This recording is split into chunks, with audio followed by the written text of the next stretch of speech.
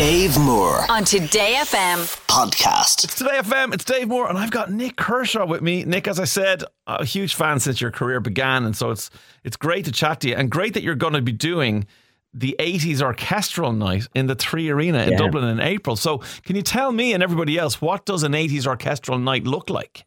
Really looking forward to this one, Dave. It's the Electric Dreams Orchestra, and they'll be doing a whole set full of massive 80s hits, orchestrally, obviously. Yeah.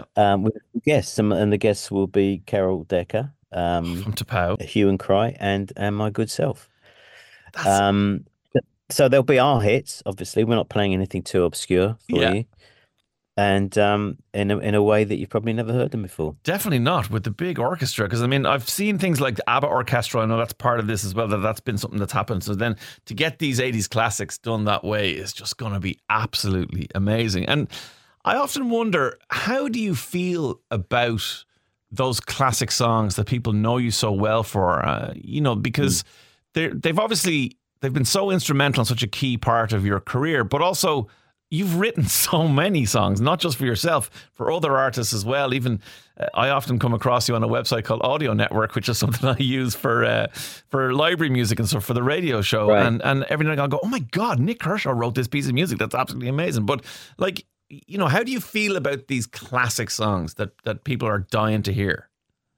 Yeah, that's changed over the years, really. I think every artist goes through a stage of feeling that they're a bit of a monkey on your back, the old hits, especially if you're bringing out new material, and you've spent all this time and energy creating something you're really proud of, and they say, yeah, but play something we all know, which is fine. And you know what? I've grown back in love with them over the years. I've kind of grown to appreciate what those songs have done to me and the opportunities they've given me over the years. So I have no problem at all nowadays playing those to people. And just sharing a moment and just sharing a history. It's like, remember this one? What were you doing? Yeah. And people, just the whole thrill of just walking on stage and people singing those words back to you it's extraordinary. Yeah, especially I suppose after they've been around for so long. The fact that people, they still mean so much to people, and I'm definitely one of those people. I'll be there. And with yourself and Carol from Tapau and Hue and Cry, they're obviously, you guys won't be just doing your own music as well. There's a load of other 80s classic hits that will be performed on the night, even though they mightn't be your songs. Yes, indeed. No, it's a whole evening of orchestral music with those big old massive hits from the 80s. Songs you will all know. It's going to be absolutely brilliant. I cannot wait. It's going to be April 26th in the 3 Arena. So make sure you get your tickets for that. It's called 80s Orchestral. It's going to be absolutely unreal. Nick, can I go back to what is definitely one of the most iconic things that's ever happened to music in general? And you were part of it, which is Live Aid. Yeah.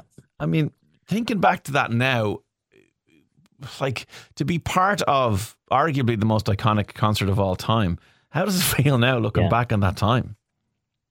It's a real privilege. It really is. It's obviously people ask you about it, and I've got vague memories of what happened. I don't know how much of it I've made up over the years or how much really happened, but I know I was there because I've seen it on YouTube. So have I. So no, it was an amazing day, and it was just on a purely personal level, it was terrifying.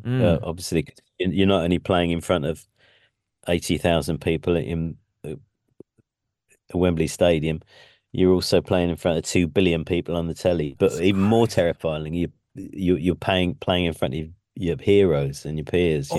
That's not something I've actually thought about. Yeah, of course. Because no, it's really, I mean, if you can, we're talking to Sting beforehand, and Bowie's loitering around somewhere, and it's just, you just don't want to make a fool of yourself. Well, you definitely didn't do that. I can guarantee you that. And I mean, like, what's it like? Because look, as big as you were then, and as big as you became, I mean, Sting, Bowie, Queen, I mean, these are literally icons of everybody's, everyone's a fan of these guys. Yeah, they are, and rightly so. I remember one of my biggest memories is obviously sitting in the Royal Box watching that Queen performance, and just knowing at the time something pretty special was happening. It's unbelievable. What an amazing thing to be part of. And hopefully we will have similar feelings about the amazing 80s orchestral show that will happen 26th of April in the 3 Arena. Nick, before I let you go, which I don't want to do, but I have to, I'm going to ask you my quick fire round of questions I ask all my guests, okay? Okay. Okay. Right. Number one is, what are you currently obsessed with? Could be anything. A book, an app, a movie, a hobby, a person, anything you can think of. Oh, blimey! Do you know what? It's appalling now. But I'm obsessed with Trump. Really? I have been for some time. You know, obviously not in a good way. I was going to say, hopefully not in a good I'm way. going to put that out there right now. But yeah, I just can't get enough Trump and what he's been up to and how insane the whole situation is over there. And I'm doom scrolling to the wee hours to find out what he said now or What's amazing to me is how immune he seems to be from any repercussions. Totally. I know there's always this like beginning of a story about, oh, this is the end of him now, and then he wriggles free yet again. You know, and he's got all these indictments, and you think he's going to jail, but you know he's not. He's not going to jail. He's gonna wriggle out of it, and he's going to be the next president of the United States. Oh, it's terrifying. It is, yeah. Well, I'm glad we feel the same about that one. Who is the most famous person in your telephone, Nick Kershaw? Wow. Okay, that's a tricky one. Kim Wilde, obviously. Kim Wilde and Midge Ure and Howard Jones and Rick Astley and. Because he's very famous now. Rick is he's more famous. He's more famous than he was before. That's so true. Yeah, I mean, you know, he's a Glastonbury. I mean, he's doing everything. Yeah, the #1 album. Yeah, he's flying. Ah, that's fantastic. That's great. Great answer. Think back to when you were about 8 years old and you were in national school, primary school, whatever you call it, where you were. Did you bring a lunchbox to school? And if so, what was in it?